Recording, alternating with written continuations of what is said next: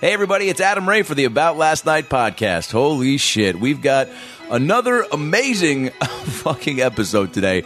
Our guest is one of my favorite comics on the planet, Brad's as well. People always talk about Chris Rock, Louis C.K., Bill Burr being at the top, and this guy is right there with them. He's incredibly clever, incredibly... His stage presence is unlike anybody you'll ever see in stand-up comedy, and his point of view has just gotten so locked in that there's only one of them, and that man is Sebastian Maniscalco. His new Showtime special, Aren't You Embarrassed, is coming out November 14th, 11 o'clock on Showtime. Please do me a favor and watch it and tweet at Sebastian and tell him that you love it. You're going to love it. He's just one of the best. I got to work with him in New York City over the summer and hang with him a little bit, and he was nice enough to come do the podcast. He doesn't do a lot of podcasts. I think he's done Mark Maron's, and that's it. So we were very fortunate that he stopped by the ABLN podcast to chat with us. It was hilarious. He was in true form, and we got great insight into his hairstylist father growing up in Illinois, and his dad just never wanting him to embarrass him, and the Italian family, and working at the restaurant world before he got into stand-up, and then he, accosts my rec league basketball trophy and candle arrangement at the apartment. But Sebastian truly is one of the best. Please look up his stand-up online. Go get his specials.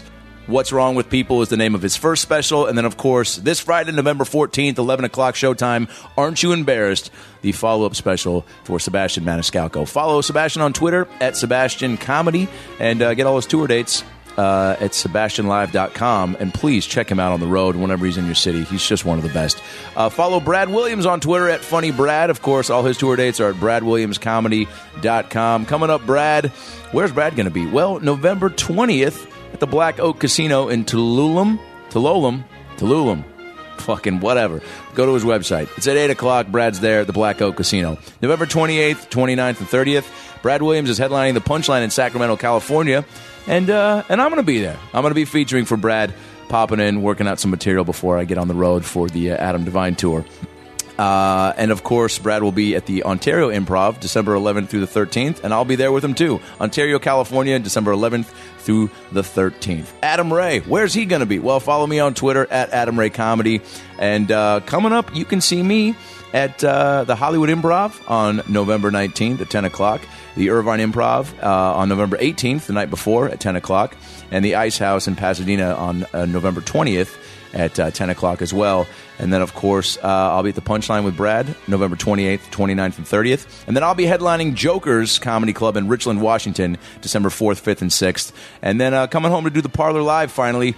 It's been a few years, but I'm coming back to do the Parlor Live in Bellevue, Washington, after Christmas, December 26th and 27th. Tickets for all those dates on my website at AdamRayTV.com. And, of course, please go over to EstoyMerchandise.com, ESTOY merchandise.com. About Last Night t-shirts and tank tops are up. Men and women, we've got them both. Please go over, pick one up, support the podcast, wear it to church, wear it to fucking bingo night, wear it to the potlucks, wear it to the comedy shows, and taunt other comedians with our merchandise. And, of course, subscribe to the podcast on iTunes, About Last Night, podcast.com to get all the episodes that you've missed. Download it on iTunes, subscribe, rate the podcast, give us a 5-star rating, and comment on iTunes. Please, can't stress that enough. Comment on iTunes, helps us climb the ladders, and continues to give us some great rankings as we continue to give you guys content. Some great guests coming up: Pauly Shore, Melissa McCarthy, Rob Schneider, Jeff Garland, Thomas Dale. Some really great episodes coming up. Brad and I are just having a ball, and you guys, with your interactions on Twitter and your emails, can't thank you enough. Please continue to tweet at us at Funny Brad, at Adam Ray Comedy, hashtag ABLN Podcast, hashtag Clooney Boops, whatever fun hashtags we can come up with, and continue to enjoy the show. That's it. That's all the merchandise info. Those are the tour dates. Those are the Twitter handles. And now, ladies and gentlemen, sit back and enjoy a very special, hilarious episode of the About Last Night podcast with Sebastian Maniscalco. Well, the weekend's over, so it's time to chat about it.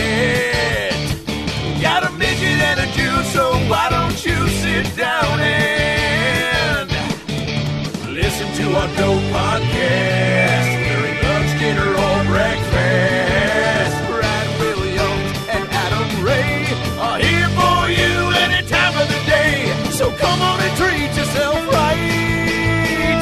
about last night.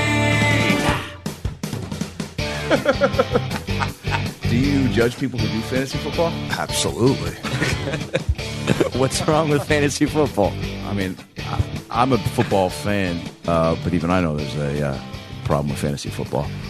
Wait. Why did the judgment go on me all of a sudden? Because you're in like 17 different leagues. Well, yeah, because I have that much talent in fantasy football. You can't just isolate it to one league. I'm just loving the judgment that's happening. No, I'm just taking this in, trying to figure out, what the mindset is here. Well, Yeah. okay. What's your first question when you meet somebody that's a avid fantasy football? I have a lot of friends, close friends, that are involved in fantasy football. So it's not like I'm foreign to it. I know what happens. Mm-hmm.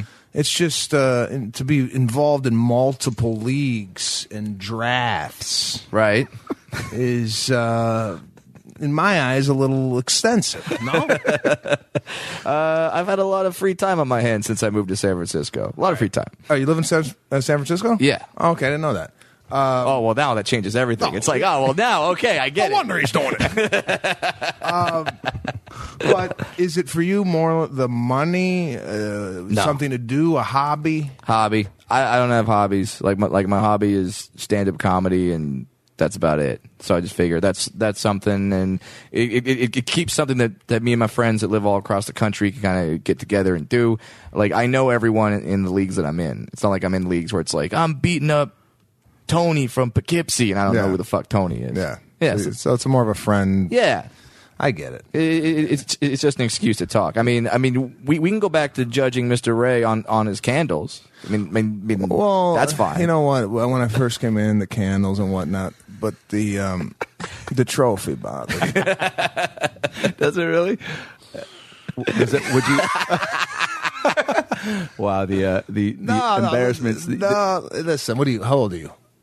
I mean, is that? Well, it's relevant to the trophy being For on sure the- it is. I'm 32. Okay, you're 32. Yeah. I figure. I mean, what after 7? 7 we stopped displaying the trophies?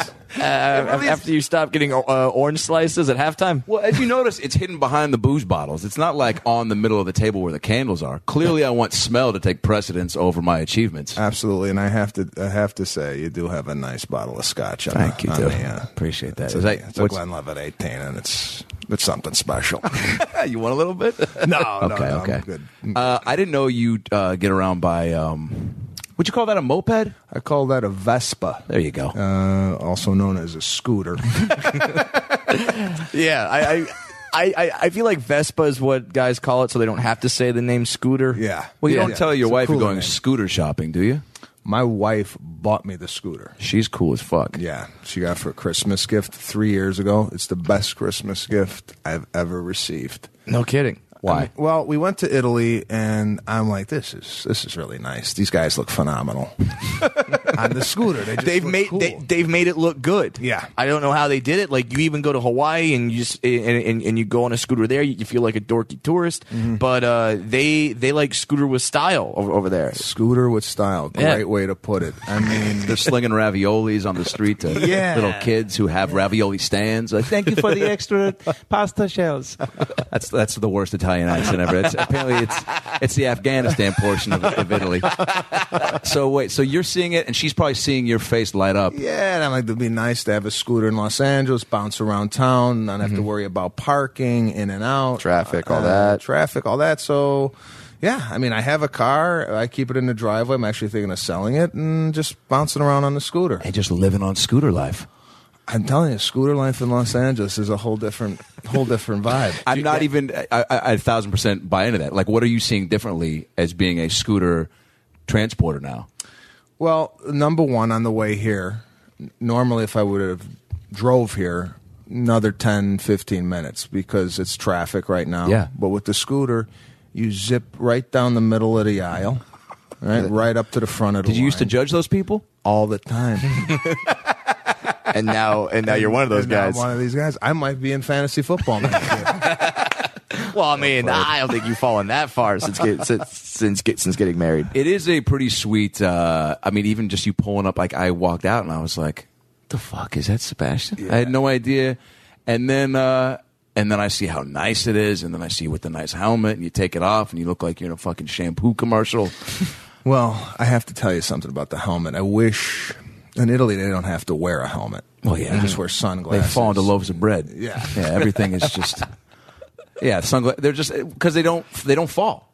They don't fall, and actually, in California, in It's Florida, law. you don't have to, yeah, it's law. You don't have to wear it. In Florida, you just look ridiculous with a helmet on, and the one I got is extra large, so I look terrible. I don't look cool on Look this at G.I. Joe who didn't make the cut. Yeah. So you got Snake Eyes and you got Scooter. Yeah. All right. Yeah. I can see that. I did love though when we were trying to figure out because I brought the pass out because I thought you'd be coming by car, and then you're like, well, someone's going to steal it, and I was like, well, I don't want that to happen. That pass means more to me than the trophy does, and the trophy means a lot, so you know how much the pass means. And then you're like, well, I could hop the curb. And then I joked about getting out my phone and taping the Aren't You Embarrassed? And you said that would actually be a good one. And that segues into me. What constitutes you seeing something for you taping it for your... If I would have pulled up on a scooter and I didn't know myself, I would have filmed it. Aren't you embarrassed? Just being on a scooter? Well, the helmet. Yeah. If you saw the helmet on me, you'd say that. Yeah. Looks ridiculous. One of my favorite ones of those you've done was, I think just a few weeks ago, where you somebody was shaving in the airport. Yeah, Starbucks. In a Starbucks. Shaving in a Starbucks in the airport. With an Norelco. Do you use a Norelco? Yeah, I use a Norelco. Have you ever brought it out in public and decided this would be a nice time to No. shave? Absolutely. No. I mean, I think I did it one time in a bathroom at DFW Airport, but I went to the stall like a gentleman. You know, I'm not out there with all the animals just like, I'm shaving. I'm a dude. Never have I thought latte, beard trim. Like I've never gone like thought to thought like that. Yeah. But No. Yeah. Well, anything that you would just stop in your tracks, that's an Aren't You Embarrassed? I mean, like you would go, oh, I can't believe this guy's doing this. Yeah. Like today, I was in Beverly Hills. I saw a guy wearing some backpack, and it had like it was like a cartoon backpack. The guy was 43 years old. That's going up on Instagram. I love that you are able to identify those because we've all had those moments, and especially as traveling comics, I feel the airplane is the place where people, that's fucking crazy people now. Yeah. Like it used to be you wore a suit. It was a time there was an expectant behavior on a flight. Now it's the fucking Wild West up there. Yeah, it's not good, man. It's really bad. well, I walk. Oh, go ahead. Go ahead. No, you go ahead. No. You're the guest. Go ahead, your show. No, please. Yeah, he's right. The airport is, and they have this passenger shaming website now where they're shaming people at the airport. I love that. I love that. But mine's more broad. Yeah. You could go to Starbucks, you could go wherever and catch this shit. But at the airport, it's reached an all-time high. You could. I mean, you almost have to probably stop yourself from just using all your memory on your phone. From just capturing everyone's. I don't know, man. Like you were saying, it was a time where you went to the airport and you dressed up. You looked like a traveler. Mm-hmm. And now it's a slumber party. You know, I walked on the plane in New York when I was opening for you at Gotham over, was it July, I think? And we ended up being on the same flight at like 7 a.m. And I walk by, and Sebastian's in first class, and I walk by, and I look at him, and I have my shades on. Because early morning, I wear sunglasses, because my eyes are just tired. And it's just, I did it once, and it felt great. Also, I didn't like the, from first class, like the assessment that they give you of the people walking by. I didn't like locking eyes with people. And then I got to coach. I didn't like locking eyes with people as I was, whatever. I wear the sunglasses almost like I was hiding behind them. And I walk by and look at you, and I go, hey, you Sebastian? Oh, big fan.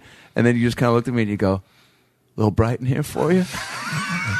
You go, you're the guy with the shades on the plane? Well, that's what I was thinking. It's the first thing that hit me. As soon as he walked on the plane, in my head, I go, here we go. We got one of these. And it's you. And I'm like, oh, God. By the way, first class was a bump up. That was a bump up upgrade. That wasn't a pay for. You know what, though? Okay. You deserve that at this point. Hey, you know what? I don't know how you guys feel about first class. If I can do it, I do it. It's not really first class, though. You're right. This is not.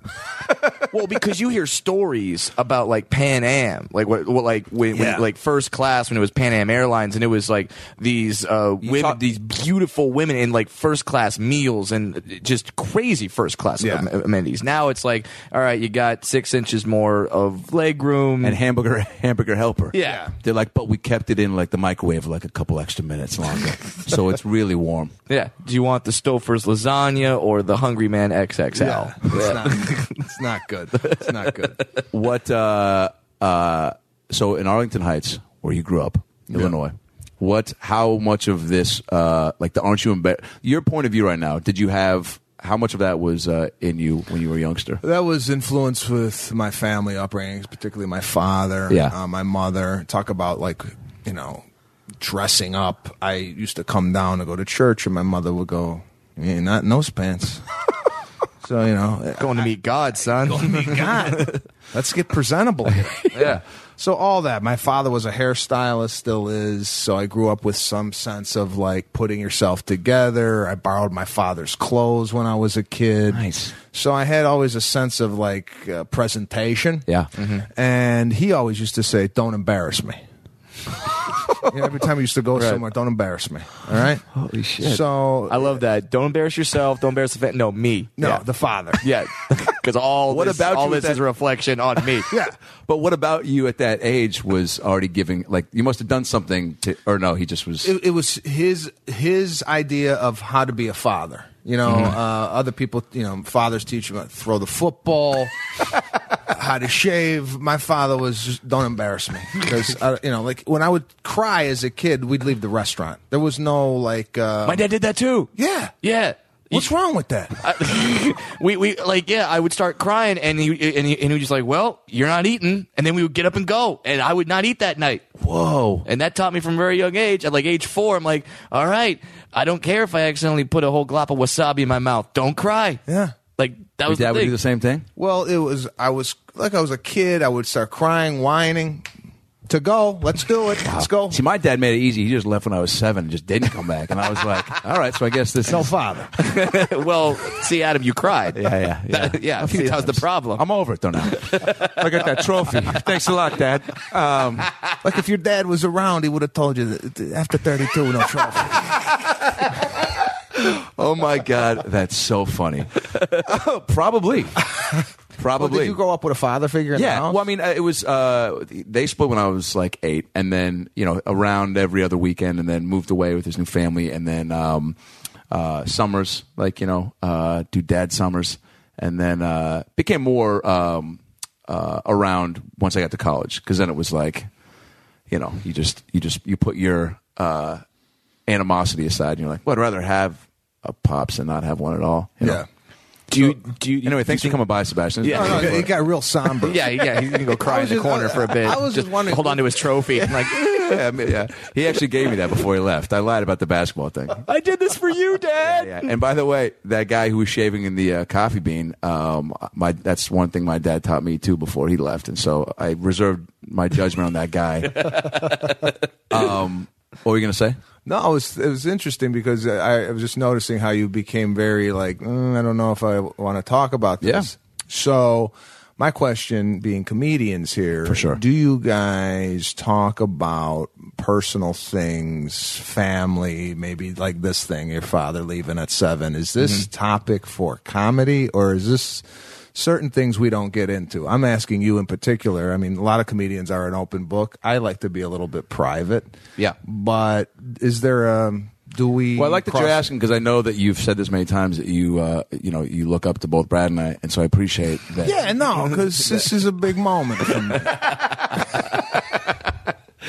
But no, shit, man. It's so funny that I've probably talked more about that stuff on podcast, because when I first started, I talked about it a lot, because everyone was like, talk about what you know, and like be honest, and like you want to get a sense. When I didn't have a point of view, they're like, well, help shape that by talking about the real shit. So I would do it, and I don't think I've talked about it. I mean, in probably done any jokes about that deep of family stuff, and probably the last. I did the first 2 of the now almost 8 years I've been doing it, so I haven't done it in probably 4 or 5 years. Yeah. And A, because it doesn't interest me, and B, I think I just the more I started, actually have a point of view about shit that was a little bit brighter, and I wanted to go down that path. Yeah, but I mean, what do you think? You think it should be? I don't know. You like to keep it private. What do you think? Me personally, I like to have a part of my life that is private that I do not talk about stage. But there definitely is that voice in my head that when something fucked up happens, goes, all right, where are the jokes here? How can I make this funny? How can I break it to the stage? And yeah, there are those moments when I'm kind of going back and forth with, should I talk about this? Should I not? And I'll try it. And if it's funny, then that sort of trumps almost anything that I think. Yeah. Like, okay, well, that's funny. That works. All right, I got to talk about this. Well, I guess from my point of view, I'm coming from a family that, might say, why are you talking about that? Like that's something that we maybe shared as a family. It's something that's like, because I'm coming from an Italian family, very secretive. Sure. We don't air our laundry out. My parents got divorced. I couldn't say anything for 4 years. Oh shit! People ask, well, yeah, we're still together. So I'm like, okay. So I've always often wrestled with how much do you share of your personal life on stage on these podcasts. I typically don't do a lot of podcasts, and we appreciate it, by the way. No, I'm not saying that because you guys are special to have me. But, by the way, the pumpkin candles bother me. It's now gotten to that point. It's like, I don't know, my mom and dad, when they split up, they had an argument over a pumpkin candle. I'm confused now. It's bringing it all back My to this dad point. left the candles in my bedroom when he left. Everything has a symbol, man. Can you just fucking back off of the symbolism? My bad. But you do talk about your family. In your latest special that's getting ready to come out, November 14th, called Aren't You Embarrassed? Yeah, perfect time. Yeah, 11 o'clock. Yeah, so that does talk a lot about my father and growing up in this immigrant family. How do they feel about it? Have they seen? They were at the yeah, they were there. Chicago, They right? came to the taping. My father is very, very involved in my career as far as he's very opinionated. He's often giving me suggestions. He's what are you reading? What is that? Oh. What's on your screen here? Notes about you, my friend. Oh, nice. We have a map every now and then. Nice, prepared. I'm prepared. This is what for your listeners out there. I don't know if you guys know what these two gentlemen do, but they have a preparation sheet in their computer. It's just kind of notes on, I saw Arlington Heights in there. Sure. It's really nice. I got 12 questions about your hair. Well, he's the hair guy. Yeah. Well, I mean, Adam inspired those, obviously. Yeah. But I mean, you just kind of want to be able to talk about whatever comes up. Yeah. But back to your family. Back to my hair. What would your dad say about my hair, by the way? Very full. I don't see any type of receding going on at all. No, that's the one thing. Trust me, man. I take pride in that. I've got friends who went bald at like 23, and I just that's why my hair was long for so long, because I think I was compensating. I was like, just don't cut it, because I don't even want it to be short, just to know what it might look like with less. Yeah, we had a discussion about your hair when we worked together. We did. I go, do you dye it, or is that real? Yeah. Because you were so in awe. I was fascinated. I think you got off stage after a standing ovation, looked right at me and go, "What do you do to that?" That's what I said. So how you get it so thick? Is that a nioxin you're using? You got a standing ovation. Your first thought is Adam Ray's hair. His hair is great. It was glistening in the back. It was kind of distracting, if I can be honest. I think that people might have seen the hair, seen him look at me. They started clapping for my hair. Then they're like, "Oh, it's also the end of the show, so let's stay standing." All right, so your dad, what type of suggestions does he? Well, he knows my act back and forth, and after I get on stage, he'll come in like a coach in the green room with a piece of paper. Oh my God! And he goes, "The subway bit, you left out the part about running through the garden. That's one of my favorites. It's it kills every time, and you skipped it." So yeah, he's very involved, and it got to a point where I had to tell my dad, "Can you just come to the show as a fan, just laugh, enjoy it, rather than being a father." Yeah, and because he's got a lot of expectations, and he's always has of me, which is great because it pushes me. Because he's got clients, he's a hairdresser. He got clients coming to my show every time I come to Chicago. He's like, "You got new material, right?" These people pay $30 a ticket; they want to see the same shit. So he pushes me. Yeah, that's to- a whole added pressure. Yeah, that's a whole different thing. Now the way you describe him, it seems he's taken an enormous amount of pride in you. Are you an only child, or does he just hate the other kids? No. I have a sister, and Okay. but he's always been more passionate about things that I've been doing. Not that my sister doesn't interest in. My sister's an editor, but my father was a soccer player growing up in Cefalù, Sicily. So he took a liking to when I started to play soccer in school. By the way, I had a beautiful mullet. Oh my God! Where's that trading card?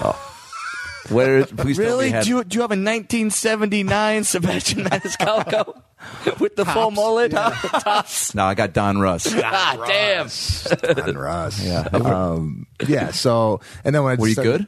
What's that? Were you good? All conference senior year. Had a bit of a Really? problem. Where's the trophy? Well, a ribbon.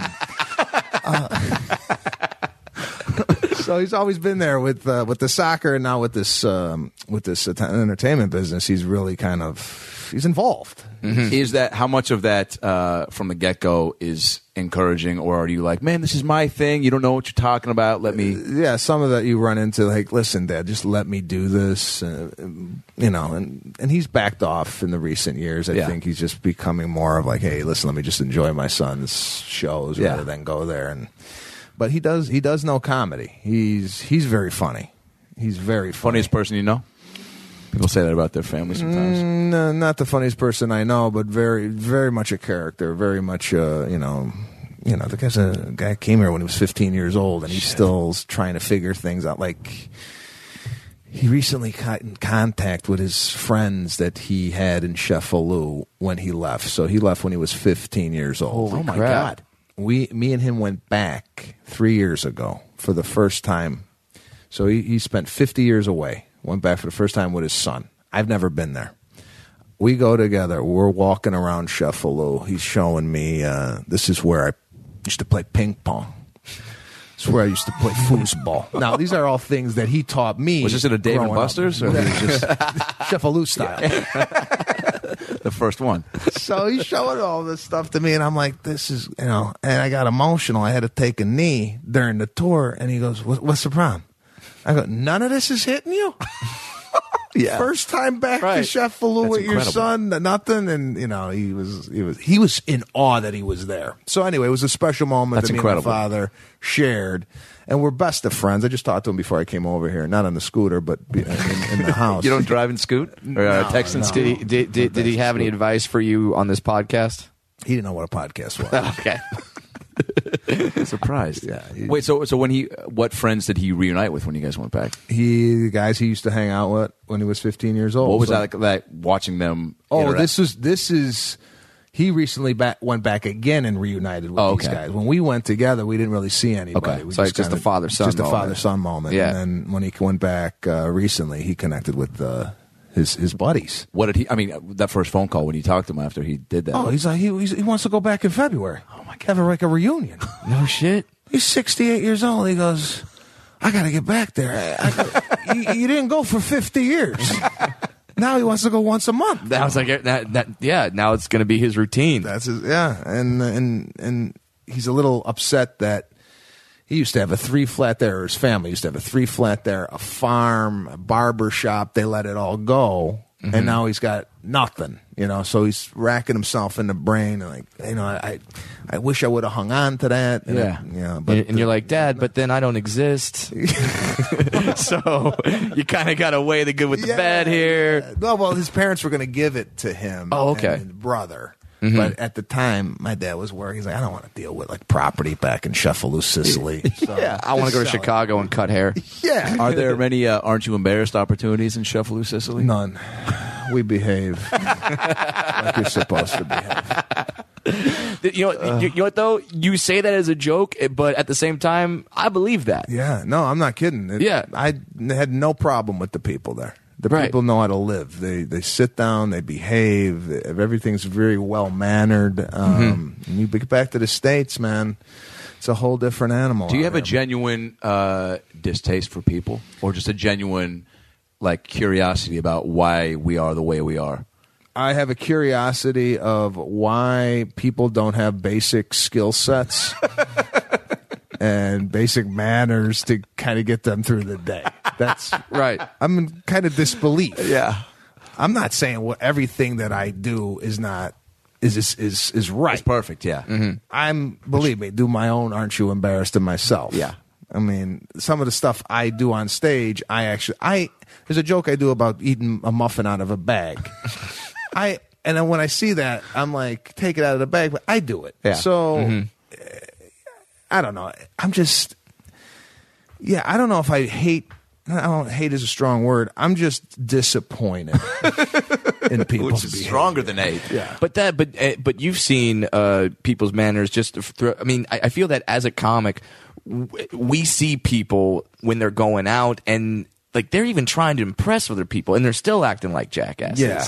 That's what's amazing to me. Like they're going out with their group and they still fuck up. You're like, Yeah. what possessed? Like you're on a first date, asshole. Like this should be your best self. I don't know what it is. I don't either, especially on a first date. Yeah. You want to. I don't know. Are you married? No. Are you dating? Yeah. Okay, and so what's the dating vibe for you? Are you finding when you take a girl out I mean, I don't know. I've been out of the scene for a while with this technology and whatnot. What are you finding out there? Are both of you guys single? Yeah. Yeah. Okay. I'm almost finding that, and it's kind of refreshing, but kind of weird. Like when I take out my wallet. Anal is first base now. Well, sure. So that's what Brad's really. So that's what he's finding, and it's, again, it is weird. But Yeah. But like, I'm finding out that when I pull out my wallet to pay on a first date, the woman will sometimes get offended Oh, really? and just be like, "What do you think I don't have money? What do you think I don't have this?" And it's almost like I'm insulting her by taking out my wallet to pay. And I'm like, I'm just trying to be a gentleman. I'm just trying to be a man that my father would be proud of. I don't get this. I don't get this animosity towards me right now. I don't get that. I don't know why a woman would feel threatened or because a guy's going to pay what for dinner. I mean, that's kind of like it's like you had a salad and a Diet Coke. It's not like I'm going hungry for 3 days. yeah. Jesus. Well, good to know the Olive Garden is where you take them to the first date. That's probably OG solid first date. what was the restaurant you worked at when you first came out here? I was a hotel? I worked at the Four Seasons That's Hotel on Doheny and 3rd. And that was right when you got out here. Right when I got out here. It took me 6 weeks to find a job. I kind of grew up in the restaurant business, waiting tables and whatnot. So I figured when I came out here, I'd saved $10,000 for a year. I remember I graduated Northern Illinois University, and I went into temp work. Oh, shit. Was temping at United Airlines Employees Credit Union with a 4-year degree. Wow. Hey, man. Data entry. Dad's proud of that. How many comics have come from that background? Holy shit. So I was working there during the day, and at night I would work at the place called The Living Room in Schaumburg, which was a very, very hot restaurant / nightclub, and I saved $10,000. Dude, so you were dealing with people so much from the get-go. Yeah, so I think that always- has contributed to your It has. heightened awareness of the things that just seeing behaviors on a daily basis. Yes. Sure, and also you've worked, now that you say that you're in the Four Seasons, you're in a hot nightclub. These are two areas where there's some expectation of class, yet I have a feeling that people would always come in and shatter that expectation. Oh, you are dead on with that. Yeah. Especially at the Four Seasons, Beverly Hills. It's, this is a nice joint. I mean, the level of service and standards that we're held to, I wish the customers were held to. Oh, God. So you would get people coming in there, and it was very celebrity driven. Yeah. There was a lot of celebrities at that time coming there and having, a beer or whatnot. And then you would get these people that would sit down for 8 hours, have a hot tea, and wait to see, who was going to walk in. Oh, And so who they're would- just like lobby watchers Prime and real stuff. estate. Yeah. And who would walk in? Go ahead and name drop a little bit. Sean Penn was a big guest there. De Niro used to come in every once in a while. Shaq, great tipper. So I was there for 8 years. So I saw a lot of Sigourney Weaver? Come on, dude. Don't hold on to the Weaver stories. Sigourney Weaver. Something about that woman. She's really into trophies, I hear. We're hoping. Trying to get her on the podcast. Fingers crossed. Wait, so at the temp job though, what types of daily occurrences? are making you go, I got to get the fuck out of this? Well, I was in a back room. This was like basically a bank, but it was a credit union. And my job was to, when you go to the bank and deposit a check, and they ring it through like this check reader, and you would have to type in the amount of check, and then it would like print it on the bottom right hand. So that's all I did all day long. Wow. Zing, zing.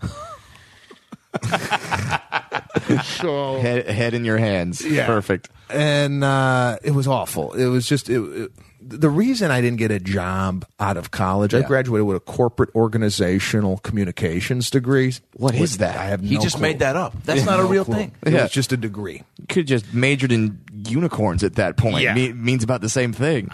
I couldn't get into any school. I thought I was going to be an accountant. Forget that. Journalism failed that test to get into the journalism school. So I got into communications. Now, career day, where you go in and they bring a bunch of companies in. Yeah. Now, I walk in and I have my silver wedding suit on Nice. with a handkerchief. Handing out fucking 1979 soccer trading cards. Leather resumes. Oh my god! So I didn't Got the matching pocket square and everything. Yeah, the whole thing.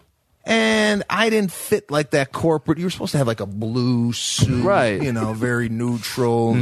I walked in like Pesci from Goodfellas. Just handing out $100 bills. It's like that's fucking Monopoly money. Don't care. Don't worry about it. So, needless to say, no interviews.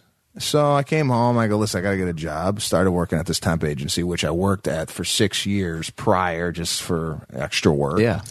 And then decided, I'm going to come out to Los Angeles and give the stand-up comedy thing a try. Always knew I was going to be a comedian. Just didn't know how, when it was going to happen. Oh, for real? So everything. So even going to career day, you're like, this is just a stepping. Like I'm just trying to make a little money. For me, it was there's no passion in it. And I didn't know at the time I was going to move out to Los Angeles. It was always in the back of my head. I wanted to quit college when I was freshman year and move out to Los Angeles. But my father was like, listen, just get a degree. Stay in school. Right. And best advice I've ever had because I met great friends and, really learned a lot. So if I would have came out here when I was 18, 19, I wasn't prepared for it. I think that's so. I mean, I'm glad to hear you say that because I feel like college is such a people who have bypassed it for. And even hearing people who, when I've told them I went to SC for theater school, and they're like, why don't you just come out here and start trying to get in films or take classes? And that, like, why'd you have to go to school for? I was like, well, A, the program was great, but B, like, man, there's so much just living and experiencing and growing up that I did in college that Yeah, just because don't. do you really want to run into a powerful Hollywood figure when you're an 18, 19-year-old punk kid? Or do you want a little life under your... You want a know what I mean? little life. Tell that to Sybil Shepherd or Ashton Kutcher, who both fucking struck gold as soon as they got out here. They were shaving in a coffee bean. Both of them were. And that guy was like, that woman has the beard of a TV star. Fucking perfect. Just kidding, Sybil, by the way. Really want you on the podcast. Obviously. But yeah, like, I mean, what in college do you feel like really you took with you to when you came out here? Well, it gives you structure. Yeah. It was the first time I've ever lived on my own, although I had roommates in college. It was the first time I'm, coming from a small suburb in Illinois and now thrust into roommates and guys and girls and the whole thing. And it was like, all right, so it was life. yeah. And you're on your own. So I think it taught me to have responsibility. It taught me, how to deal with people. I was in a fraternity. Me too. I became the president of the damn thing. Oh, shit. There you Just go. because nobody wanted to do it, and I kind of stepped in. and you were wearing a 3-piece suit at every meeting. Absolutely. Absolutely. What were Pants pressed and everything. You're ready to go, buddy. What sort of things would you?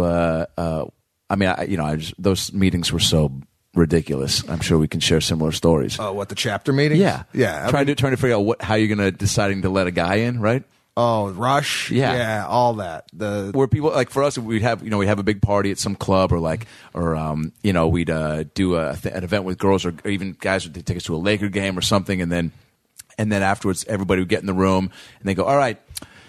Alex Moshkowitz was a Jewish frat, and people would just raise their hands and take turns saying, they'd be like, Alex, great dude, had a lot of heart, knows a lot of hot chicks, which is a huge plus. He knows a lot of hot chicks with sweet tits, and we all love tits, so that's a big plus. I went to, actually, one of my buddies went to high school with him, said he was a cool fucking dude back then, and I really think he'd be a big asset to the frat. Then a guy right after would go, I talked to Alex for about 25 minutes, and dude was a total fucking chode, dude. Fucking didn't talk to any chicks the whole night, was fucking grubbing hard on the fucking mini hot dogs. I kept going back for more mini hot... Dude, I never got one mini hot dog because this motherfucker was there the whole time. So it seems a little greedy on his end to take all the mini hot dog. I don't think we should let him in. And like it would just go back and forth all night like that. Yeah, it's that's funny that... The whole thing was about chicks. Yeah. There was nothing like, hey, his GPA's 3.8. He's really going to bring some, quality education. He might want to be president when Sebastian leaves. So Right. he can have somebody to step up. It's just like, well, this guy can really do a beer bong good. Yeah, and that then was get like all the prerequisite. Yeah, get all the chicks in here. It's solid. Yeah. Oh man, that's incredible. I know our fraternity. I would go down to chapter meeting and go, this is how screwed up our fraternity was. Be like, listen, guys, we got $3,000 in the account.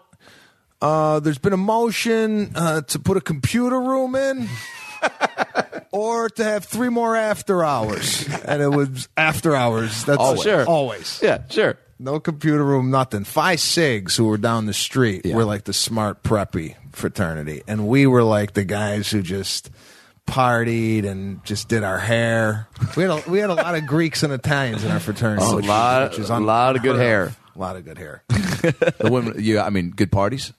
Great, best parties on campus. Anybody that went to NIU between the years of 1992 to 1996, we had a great DJ. His name was Johnny Orodnik. And best music, and we were the actual fraternity. When you came to our parties, we were dancing. We had like routines and whatnot. We're a lot of guys. You like show up and you'd be like the Phi Sig boy band right there. Yeah, oh my god! The girls were like, I can't believe it. These guys are amazing. Greeks and Italians coming together for one dynamic, unified concert. The girls are like, hey, we have tits and we're down here. You can dance with us. Hold on, I got to do my move right here. It's a big part coming up. All right, so then, did you just stand up in college at all? I did once. God, what was the guy's name? You know how like you guys do colleges, and of course, you're like the national headliner that comes in and whatnot.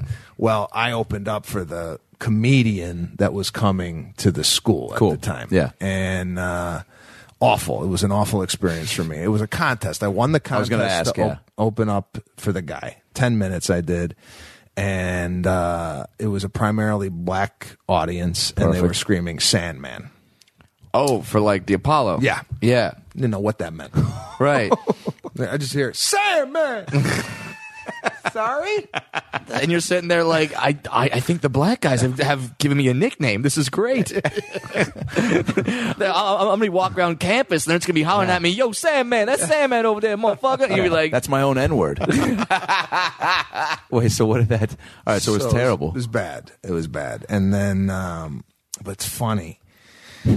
Now, fast forward 2013 or 2012, I'm doing Cleveland Hilarities, and the guy I opened up for is the featured act. Get out. Hey, This was like really, I'm like, wow, look at how far, from that moment, just getting basically booed off stage. Mm-hmm. And nothing against the guy that came in, but it was just one of those things. And look at how far he's fallen.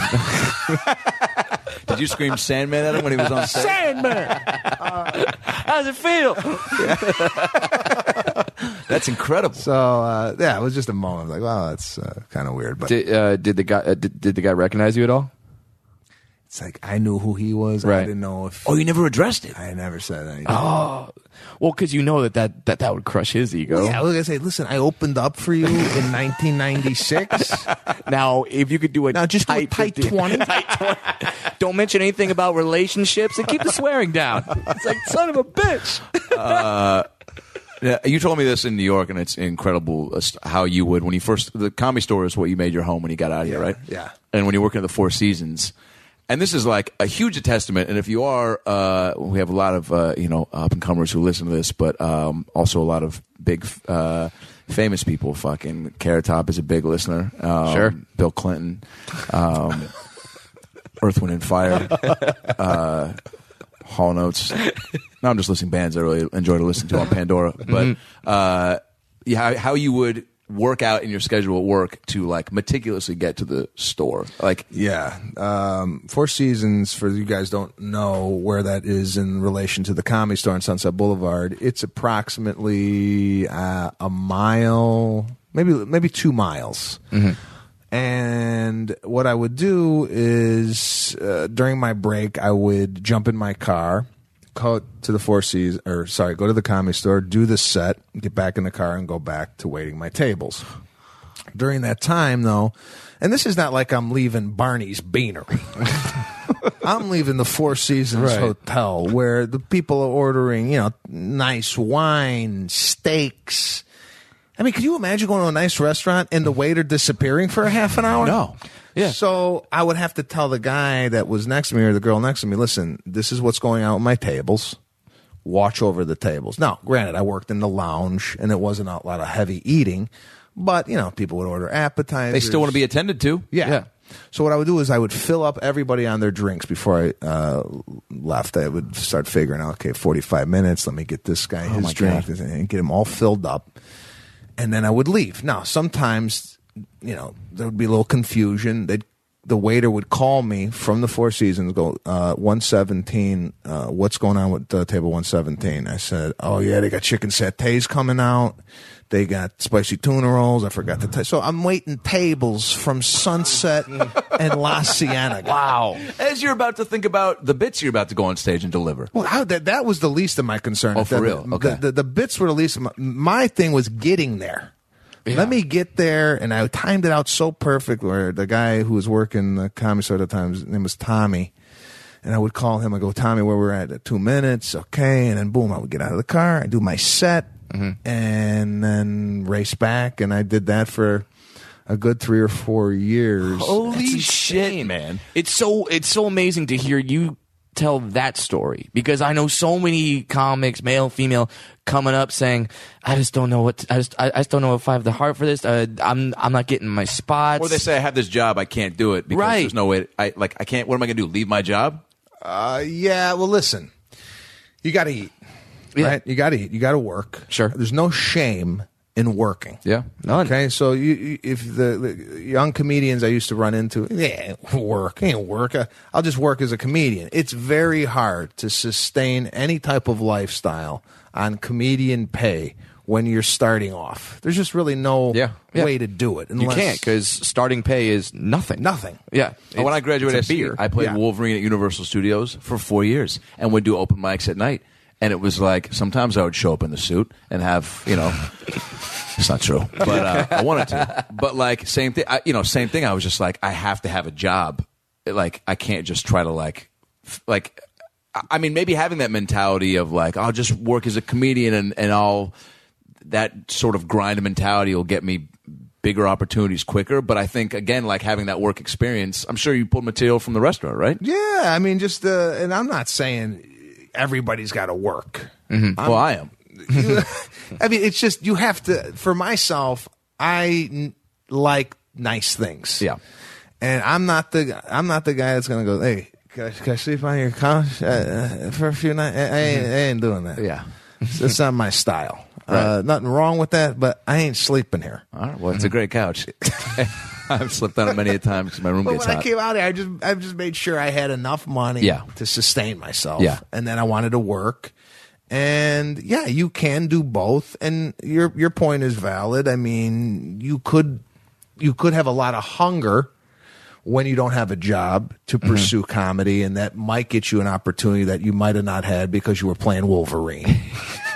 right? But yeah, but the opportunities I got because of Wolverine. Yeah. I mean, did you see that trophy behind me? The guys I met in that basketball league I played were Sure. Captain America and Spider-Man. Oh man, yeah. Without that, the trophy's not here. But like I look at you doing a schedule like that. I know what happens at the store when an Eddie Griffin pops in, when a Carlos Mencia pops in, and then they do an hour and a half, and then that had to piss you off when you time this out so meticulously, and then an Andrew Dice Clay shows up, does an hour, and bumps you. Yeah. Well, those didn't. Thank God they didn't happen a lot. But I know Right. what you're talking about. During that time, they were coming in there and doing hour and a half. Where if that happened, I'd just have to scrap the set and go back to the hotel. It's not like I was waiting an hour and a half to do the set. But my mentality was, listen, I didn't come out here to wait tables. I came out here to do stand-up comedy. And I remember at the Comedy Store, there's a comedian by the name of Freddie Soto. He's no longer alive.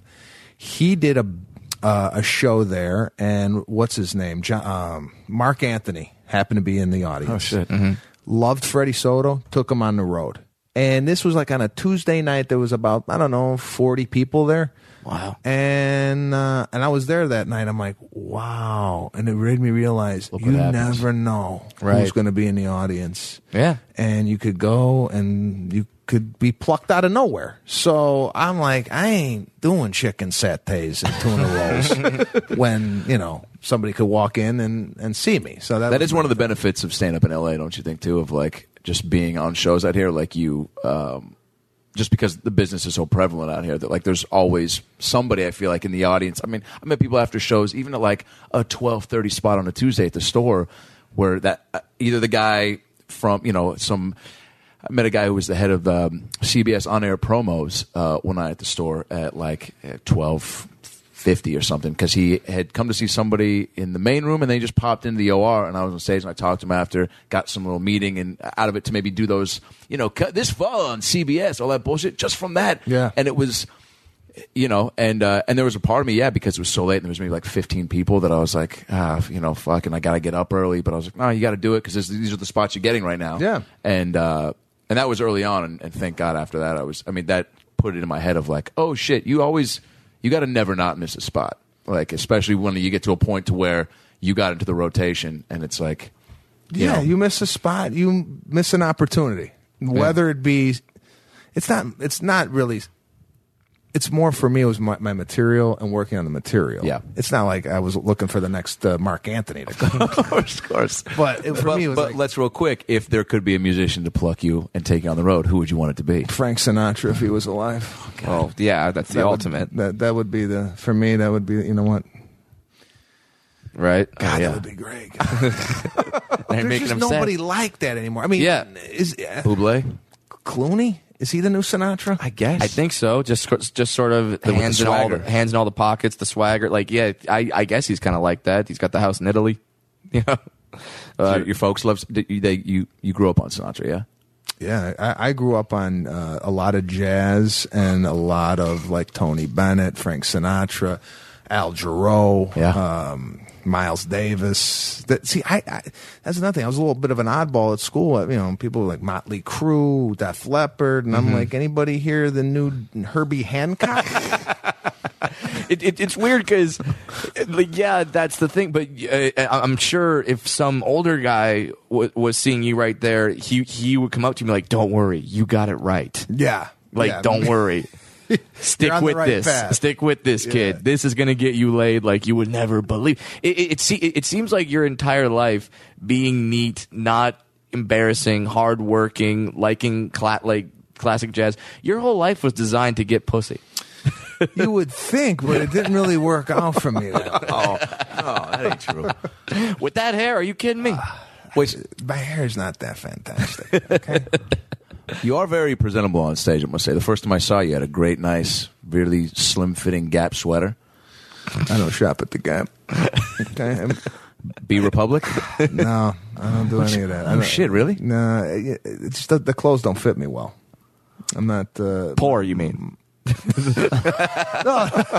Poor things don't fit you well. No, it's just I don't know, for whatever reason I never got into that. I always used to shop at a place called this is growing up. I don't know if you guys had this where you guys, a place called Merry Go Round. Ever hear of it? No? No, that's not. No, The that's not me. TiVo, DJs, any of this? Wait, merry-go-round. Baccarat. Wait a minute, merry-go-round. Was it like a thrift store almost that had toys and clothes? No, it was IOU sweatshirts. None of this is ringing No. a bell? No. Cavaricci's? Nothing? No. Brad, Nothing? shout You don't out know to what the Cavaricci's are? Gap for Yeah, exactly. I'm not doing that shit, dude. Cavaricci's. What fits? I'm like, that's it. That's me. And I wish that was a joke. That's literally how I shop. I go into a store and say, what fits? They bring me out 3 shirts. I pick one. Good. I'm done. Brad growing up was borrowing the clothes from his stuffed animals. Oh my god, this overall set from my buddy's gonna be hot. What's up, 8th grade? That's funny. But when did you run into Vince Vaughn and get in the Wild West? Vince Vaughn, I met here, right down the street at Dublin's. Yeah. Were you a part of that scene? No, Okay. tail end. All right. Okay. Were you guys there? No. No, that was. But we heard about it. Yeah, I've heard legendary stories about Dane, Alonzo, and guys just. And even It was a bar show on Sunset Boulevard that just became the most popular comedy show in town. Yeah. Pretty much, and I wasn't involved in that until kind of the tail end of it. And Ahmed Ahmed and Jay Davis used to run this room, and Ahmed Ahmed at the time was roommates with Vince Vaughn. Vince Vaughn used to come, watch comedy. I met him in the back of the room once. He's from Chicago. I'm from Chicago. We started talking, and a few months later, got a call from his people to say that he wanted to take 4 comedians on the road and do this Vince Vaughn Wild West comedy show.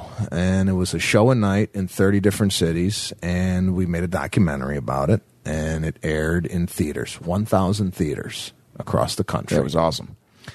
I thought, or my father thought too, this is it. This is what we've been waiting for. I'm quitting cutting hair tomorrow.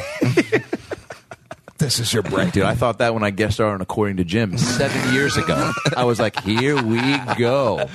Hey, Belushi, you might want to get me a table place card. It's funny, man. In this business, what you think is going to do something, it's just, and then, you work so hard to try to get certain opportunities, and you get on a certain show, and you think, all right, this is it, and then some fan puts a YouTube video of you up, and that's what breaks you. Yeah, you're like, oh, okay, so I should have just had that happen. Oh, okay. Yeah, Jeez. Unbeknownst to you, right? Someone filmed you at the Improv. And now that's got 98 million hits, but your Comedy Central special, nobody knows you even have it. Welcome to the world of show business. What about that whole experience? Because for me, I thought that was so great because that was the first time I feel like we got to see like comedians off stage that were that were very successful. And I mean, was that?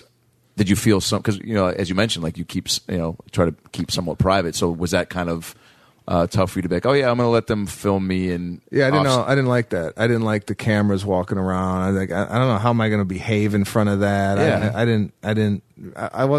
didn't know what was going to happen. Yeah, and you're a guy that when you go on stage, like, you're very well put together. You got your good outfit, your good hair, good everything, and now they got a camera with you on the bus where you're kind of like, hey, this is not me. At first, it was a little intrusive, but after a while, it was like, okay, this is kind of just the way this environment's going to work. And so this thing came out in the theaters, and my father in Chicago went to go see it, and he calls me from the theater and he goes, there's a problem. I'm the only one in the theater. Oh, God. Who's in charge of the marketing on this?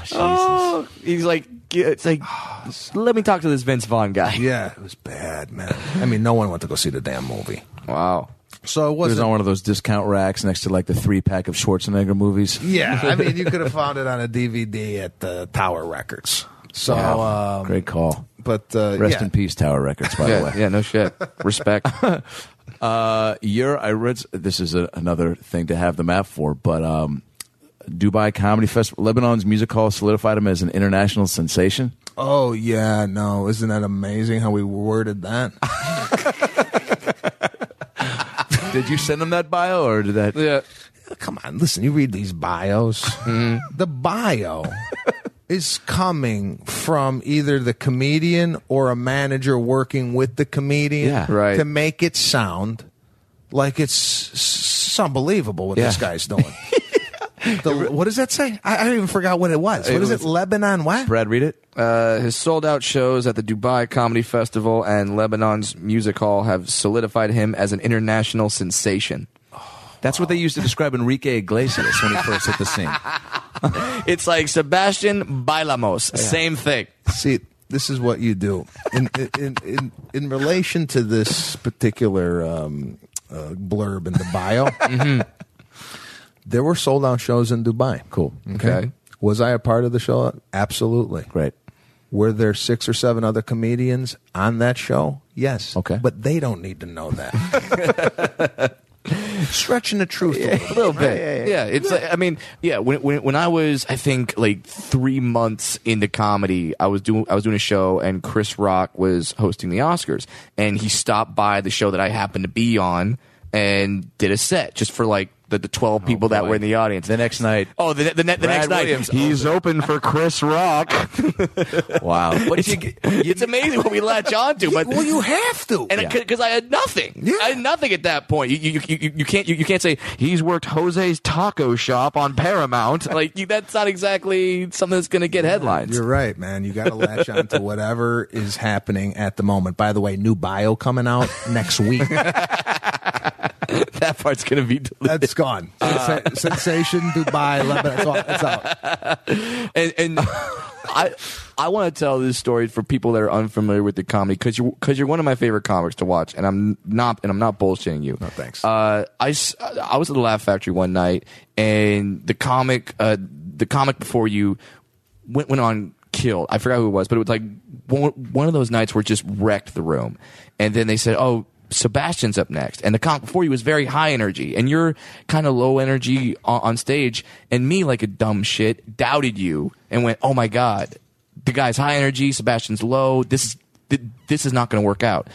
You went up there and you were you, and you got the audience to go to your pace, and then you fucking killed harder than the guy who killed before you, and it was unbelievable for me to watch, and it taught me something. Just to be like you know who you are. You didn't try to fake it, and you just went up on stage and you did you, and it was perfect. So I just want to say I always enjoy watching you. Thanks. Yeah, I mean, you can't fake. Like, what are you gonna do? Go on stage because somebody was bouncing off the wall, and what, you're gonna bounce off the wall? I don't even know how to bounce off the wall. That's just really not what I do. Right. So why would you adjust your act because of the guy before or after you? I just never understood that. So you came to terms with that early on, because I feel like that is something you could easily go up and not have the awareness to. Well, I mean, the people are going to see right through it. Yeah. You know, I mean, if you went up there and you started doing, hey, they're not like, authentic. This is not Yeah. good. So. And you were always kind of aware of that. Just like I know, like when did you feel that you sort of figured out your character, your voice on stage? Well, To be James Lipton, when did Sebastian really know who Sebastian was? What's your favorite curse word? What is your favorite curse word? fuck, I guess it would have to be mine. That's just Good answer. That sounds. I think that's everybody's. It is so versatile. Yeah, it's just you could throw that in anywhere. Yeah, it's a compliment. It's an insult. It's great. Yeah. Yeah. Do you curse much in your everyday life? I wish I would curb my cursing a little bit. Yeah. Sometimes I use it, and then I even catch myself. I'm like, I got to stop swearing. And my wife doesn't swear at all. Oh, really? Very rarely.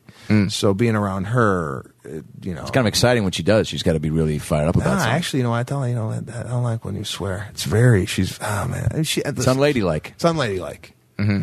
So. Yeah, what were we saying? When you've done the Tonight Show a handful of times. No, but this actually ties in. But because obviously I'm starting off, too, people always say, don't curse, don't be dirty, right?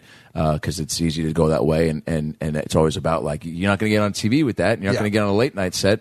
And so when you did because I don't consider anything you do filthy, but, like, you accent things with some cursing here and there, right? Yes. But you could easily not do it. Absolutely. Yeah. And have you always... I mean, did you have somebody tell you early on, like, hey, maybe take out some of that, and your bits are strong enough without it? No, nobody told me that. It was just something that I was aware of. Yeah. Also, I wanted to work corporate gigs. Oh shit! And the corporations, I noticed early on, were looking for clean acts. And I figured if I could work the corporate gigs, I don't have to work at the Four Seasons that much. Oh shit! So I really was cautious because in comedy today, there are not a lot of guys who work clean. I mean, it's just It's like Brian Regan, Jim Gaffigan. yeah, those are pretty much the guys that work clean. So if you could work clean, your opportunity to work kind of increases because now, and especially these corporate gigs, are so in and out. You guys know, one night in and out. You do a lot of them? I over the years, it's been good to me. That's awesome, I mean, I'm not working the. You know who was a corporate? Danny Gans. Yes. In Las Vegas, who's passed away. Yeah, right, This right, guy right. Used to make a shit ton of money doing corporate gigs. And I'm like, gosh, that's the way to go. I mean, that's literally the way to go. And still great audiences, right? These are still people that want to laugh. Performing. Yeah. It's one night. You make a nice check. And you don't have to deliver tuna rolls for a couple of weeks. Who are some of the corporations? Can you even say? Yeah. Early on, I used to work for this company called, God, what was their name? We can say them. Dairy Queen. They were pretty big. No, nobody would know anyway if I would have said it. But some of the big ones would be, oh, God. Here, I still do, and I'm working for them again in February. I was working for this company. They're a building company out of Chicago. And here, the guy saw me on The Tonight Show with Jay Leno. There you go. And he's like, we having a Christmas party, so boom. They hire big acts. The first one I did was in the Bahamas, and the act was Lionel Richie. After me. Shit. After you. Brought Holy in shit. Lionel Richie. That's incredible. This is nice. Yeah, you're in the Bahamas. Bahamas. I did 30. Lionel comes up, and we're dancing on the scene. I mean, that's incredible. Don't you love moments like that where you just sit back and go, wow, I'm being paid right now, technically? Yeah. It's insane. I'm watching all night long with people looking at me being like, you were fucking great too.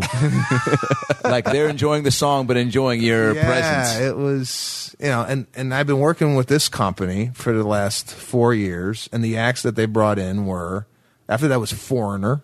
Oh my God. Shit. And then after that was Bon Jovi. But just Bon Jovi, not his band. He's got like Not a separate Jovi. band. Yeah. Yeah, not Joe, just Bon.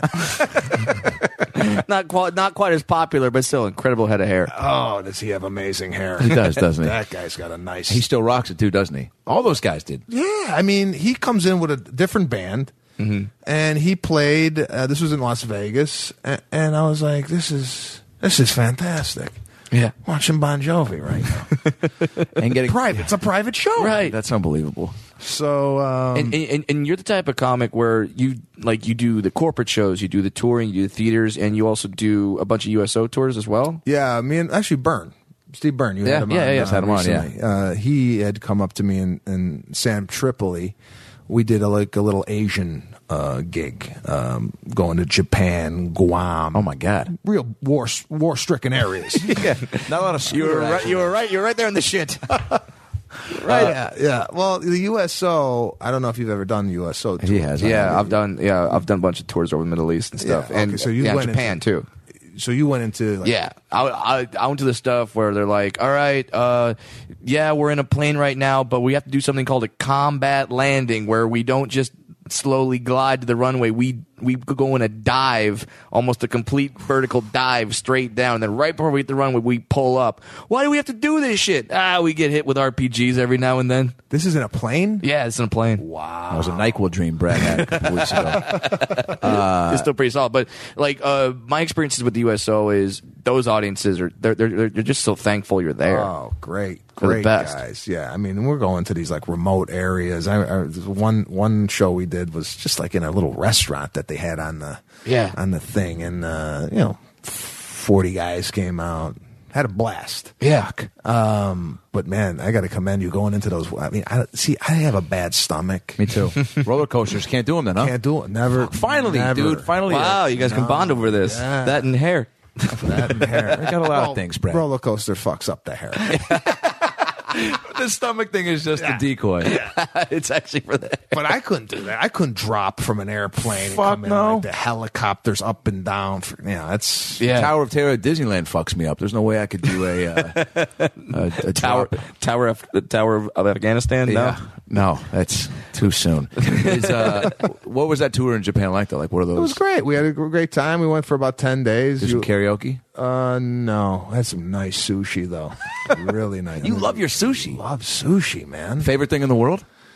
Well, Italian food is tops, but Yeah. I mean, me and my wife, that's all we do is sushi. For real? Yeah, once a week, at least once a week. well done, sir. I'm with you on that one. Isn't it nice? I didn't Yeah. know the first sushi I had when I came out here. I don't know if you guys remember this restaurant, Miyagi's. Yeah, dude. Oh, I loved it. Yes, Which is now Pink Taco. yeah, Or Kinda Taco weird. Tuesdays or It's whatever. like, all right, there's the place in LA where I cut my chops doing stand up before you. Did you guys perform there? Yeah. Oh yeah. I loved it. Yeah, it was cool. It was a cool room. It was with a the cool room. bridge. Yes. Yeah, I mean, it's always weird when they say, and now come to the stage, Brad Williams, and you have to walk through the crowd over a bridge Yeah. over the river to get on stage. Answer a riddle from a troll. Yeah. And then, Just try on to get stage. some punchlines out. Yeah. That spot was. Why did that stop? Is Pink Taco making it? Have you been in yeah, there? it's fratty enough, man. There's enough people that like. I never see anybody in there. Jay was running a show there. Oh, he was? Yeah, and it was actually packed. And then because Jay does it, but yeah, I think it's the location is just so prime, and I think Yeah, just right on Sunset. People are looking for the experience. They look up, see Pink Taco. They're like, there's got to be cool shit in there. Yeah, They but just go. I never see anybody like Miyagi's, that patio area. Yeah. When it first opened. Yeah. Like, this place is unbelievable. Yeah. Yeah, it was like Packed. that, and right next to Saddle Ranch. So you would just like you go to Miyagi's, see the scene there, walk, do a set, walk over to Saddle Ranch, like that, like ride the bull. Well, that's what I did. Yeah, Because I don't know if you've ever seen a dwarf ride a fucking bull, but I could shut Saddle Ranch down.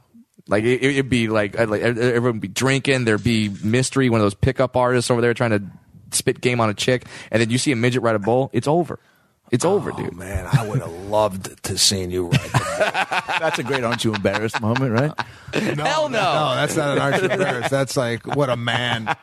I mean, yeah, sure, my forefathers rode actual bulls, but fuck it, I'll have an apple teeny and hop on something mechanical. Jesus, what does that mean? Yeah, I guess if you isolate that statement and not realize I'm talking about a mechanical bull, my sexuality might be questioned, but whatever. I'm good with that. I'm confident. Oh, man. All right, so the special November 14th. November 14th, Showtime special. It's Aren't You Embarrassed? It was filmed in my hometown of Chicago at the Harris Theater. That's a big deal. That was a huge deal for me coming back home, seeing my family, my friends, everybody I grew up with, and performing really where, right outside I used to go on field trips to, Buckingham Fountain, or not what is it? Is it Buckingham Fountain? Buca de Beppo. You're getting your Boca de Beppo, Buckingham Fountain. I just hear Chicago. I think Wrigley Fountain. Yeah, sure. real quick though, as a big Italian eater, where does Buca de Beppo rank amongst you people? I don't even, it's like an Olive Garden. Is it? Yeah. In my eyes. But what do you rank higher? They're all in the same. Right here, Mozza. Yeah. Il Piccolino on Robertson. Yeah. Phenomenal veal Milanese. Okay. Just went to Dantana's the other night. It's all right, but I mean, if I have to go Italian, I'm going to Il Piccolino in Los Angeles. Perfect. I would There you love to go there sometime. Yeah, and I mean, that was Adam's way of asking you out, Sebastian. I don't know if you were getting the signs. But, No, I haven't he had lit any good- candles. He wants a nice Italian dinner. Fuck off. He shows off his trophy. What does Buca de Beppo mean in Italian? small people. I have no idea. I have no idea. I'm a Buca de Beppo. Hilarious. I have a new term for myself. This is new term. it's fucking amazing. It sounns like you're talking about it like, Buca de Beppo. He's a little Buca de Beppo. You know what? I'm gonna say that, and I'm gonna sell the shit out of it, and people are gonna believe it. Yeah, just that's your new nickname. Yeah. Buca de Beppo. Yeah, Wikipedia will start using that in your blurbs. Brad Williams is the Buca de Beppo of comedy. That's going on my bio. Wait, so International sensation, Buca de Beppo. but that is a big deal to see places you went to as a kid and now you're performing right in that same area. Yeah, no, it was great. And Did you get emotional? No, I got emotional at the Vince Vaughn tour at the end of the movie. I cried because I had to go back to waiting tables. But I got emotional there. But when I came back, no, I was more. It was Just more of a pumped. happy. It was more of a happy thing, more of a relief that it was over.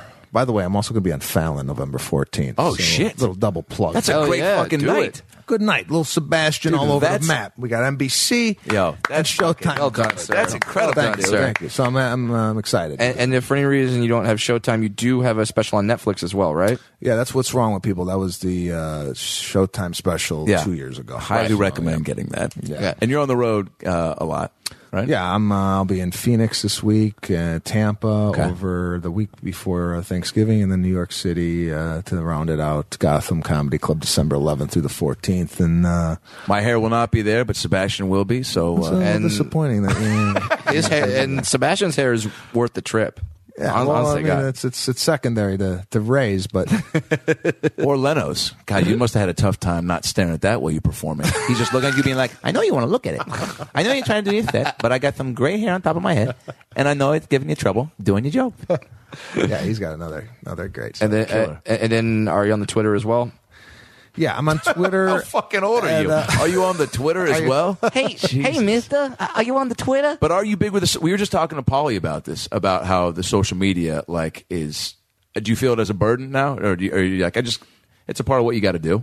It's part of the business. Yeah. I'm not cranking out like really clever tweets. I hook up my Instagram to my Twitter, and that it all kind of goes together. My thing is, I didn't know what to do with it at first. I'm like, where do I live in this space? Where do I live on Instagram and Twitter? I'm not the type of guy that is a writer that's going to write these jokes on Twitter. Right. I'm more of like a guy who likes to perform and gives facial expressions. So it took me a while to find out what my little niche was on this thing, and it happens to be now this Aren't You Embarrassed videos. So yes, I'm on the Twitter, Sebastian Comedy, as well as Instagram, Facebook. And, Well, certainly our listeners should look you up. You're one of my favorite comics to watch. You always have something new, and I always learn something from you. Whether it be a facial expression or how to emphasize a certain word, you're one of the best damn performers in the business. Oh, that's very sweet of you to say. And what the hell was I going to tell you? Yeah, a lot of pressure for you to say like some closing statement. There was. All right. I wanted to share a story here. Okay. Uh-oh. I don't know if I shared this with you in person, but I need to share it with you here. Okay. 6 years ago, I went on a pitch meeting. All right. And I'm in the pitch meeting, and I forgot what I was even pitching. I think it was like somewhat of like a travel show. Okay. And you were in the room before me, unbeknownst to me. Okay. And they're like, I just had Brad in here, and he's really funny, and he had The best Boca de Beppo we've ever seen. This had to be you. This had to be you. And he's like, he's got a girlfriend who's a little person. Yeah. And he's got a girlfriend who's grown. King size. This was you, Yeah. right? Yes. I And they- remember this pitch. They both know each other. Yeah. And like, What? I was pimping at one point. yeah. And What's the name of the show? and like, yeah, like, do you have anything like that? What? What the fuck? Like they Do were you have so- anything like that? Well, like it was so because they were like, "Is your wife going to be or your girlfriend going to be involved?" Like, no, it's not. My girlfriend's not going to be. I don't do that. Like, my girlfriend's got her own career. Yeah. she's doing that. But it's like he had like everybody involved. The girlfriend. I go, I don't know what you're talking about. Wait, so when they said, "Do you have anything like that?" Were they like, so can you date like a dwarf chick?" You want to start dating dwarfs? I'm like, what? We've actually got the poster already they made were for the looking show. I mean, if you don't want to put this on, you could cut this out. I don't No, know. this is- No, it's fine. It's fine. It's funny. But you did pitch a show with Yeah. like your girlfriends in it. Yeah. Oh, okay. It was like a Playboy By the way, Girls Next Door with watching like midgets. Sebastian's Facebook, you did fuck up my meeting, right? That was you that set me up for the on deck I had to circle. go back to the drawing board. I'm boring. I'm not dating a midget and a 6 foot tall female comedian. And they knew about each other. Yeah. They knew. Don't ask me how I pulled it off. I still don't But know. I will ask you why that show didn't happen. Talk to the executives that turned it down. It was all good to go. We got the pilot made, and then like this story has happened 1,000 times. Some guy gets fired, some new guy gets brought in, sees that, and goes, "What, a midget banging 2 chicks at once? I don't want that shit on my TV." And that show never happened. So oh well. Buried me. Well, now that I know, I'm sorry, buddy. I'm sorry. I'm sorry. I've held you back all these years. Don't be sorry for having a fabulous life. I'm pitching a travel show where I taste pizza in Chicago, and this guy's going, listen, I got a whole harem I'm dating. Fucking perfect, man. Wow. Well, Sebastian, thank you. Yeah, thanks for doing Thanks this. for man. having me. Dude, and, you're the best. Thanks. Special November 14th showtime. I'm Fallon. Pete Coriali will kill me if I don't. Love Pete Coriali. Yeah, we have a podcast together. Oh, there you go. And it's on the Riotcast. Yeah. With Robert Kelly and Nick DiPaolo. It's great. And those are all heavy hitters, just monsters of comedy. Yeah. Yo, are yeah. you good? You're really good friends with Pete. Yeah. I met Pete doing a Canadian tour. Oh my! All right, you got to ask Pete, dude. He was one of the first guys I met in New York. A solid dude. Solid. It makes guy. perfect sense that you guys are buds. Solid guy. And we're really opposite.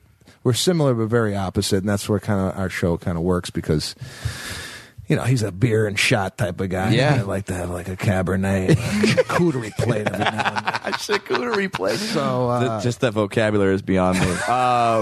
So, what is the name of the podcast? it's called the Pete and Sebastian Show. Nice. So There you go.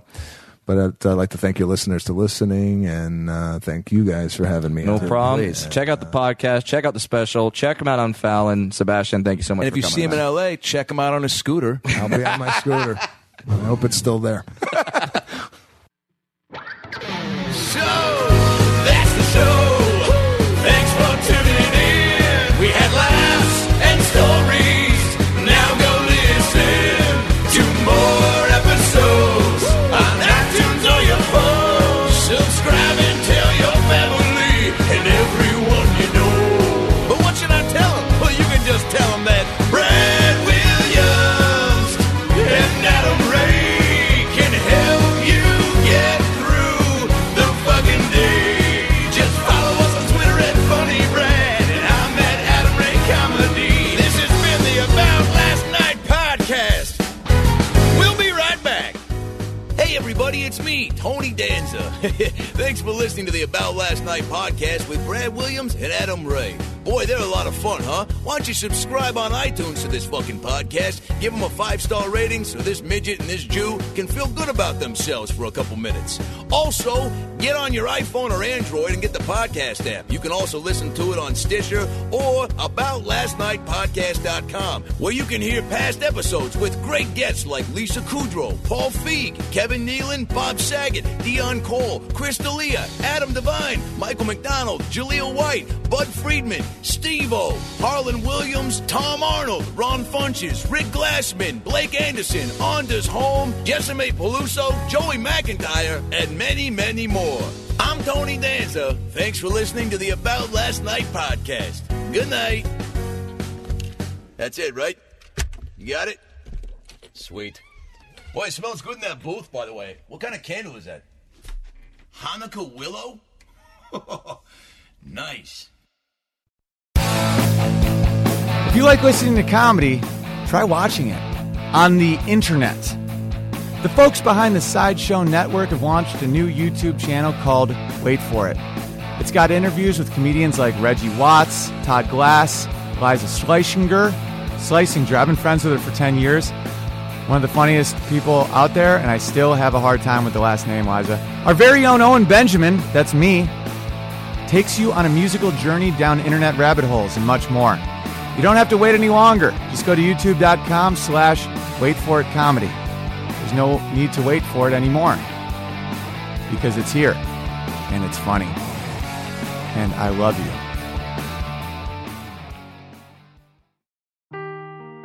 Seeking the truth never gets old. Introducing June's Journey, the free-to-play mobile game that will immerse you in a thrilling murder mystery.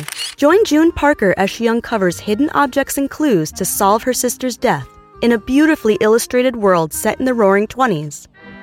With new chapters added every week, the excitement never ends. Download June's Journey now on your Android or iOS device, or play on PC through Facebook Games.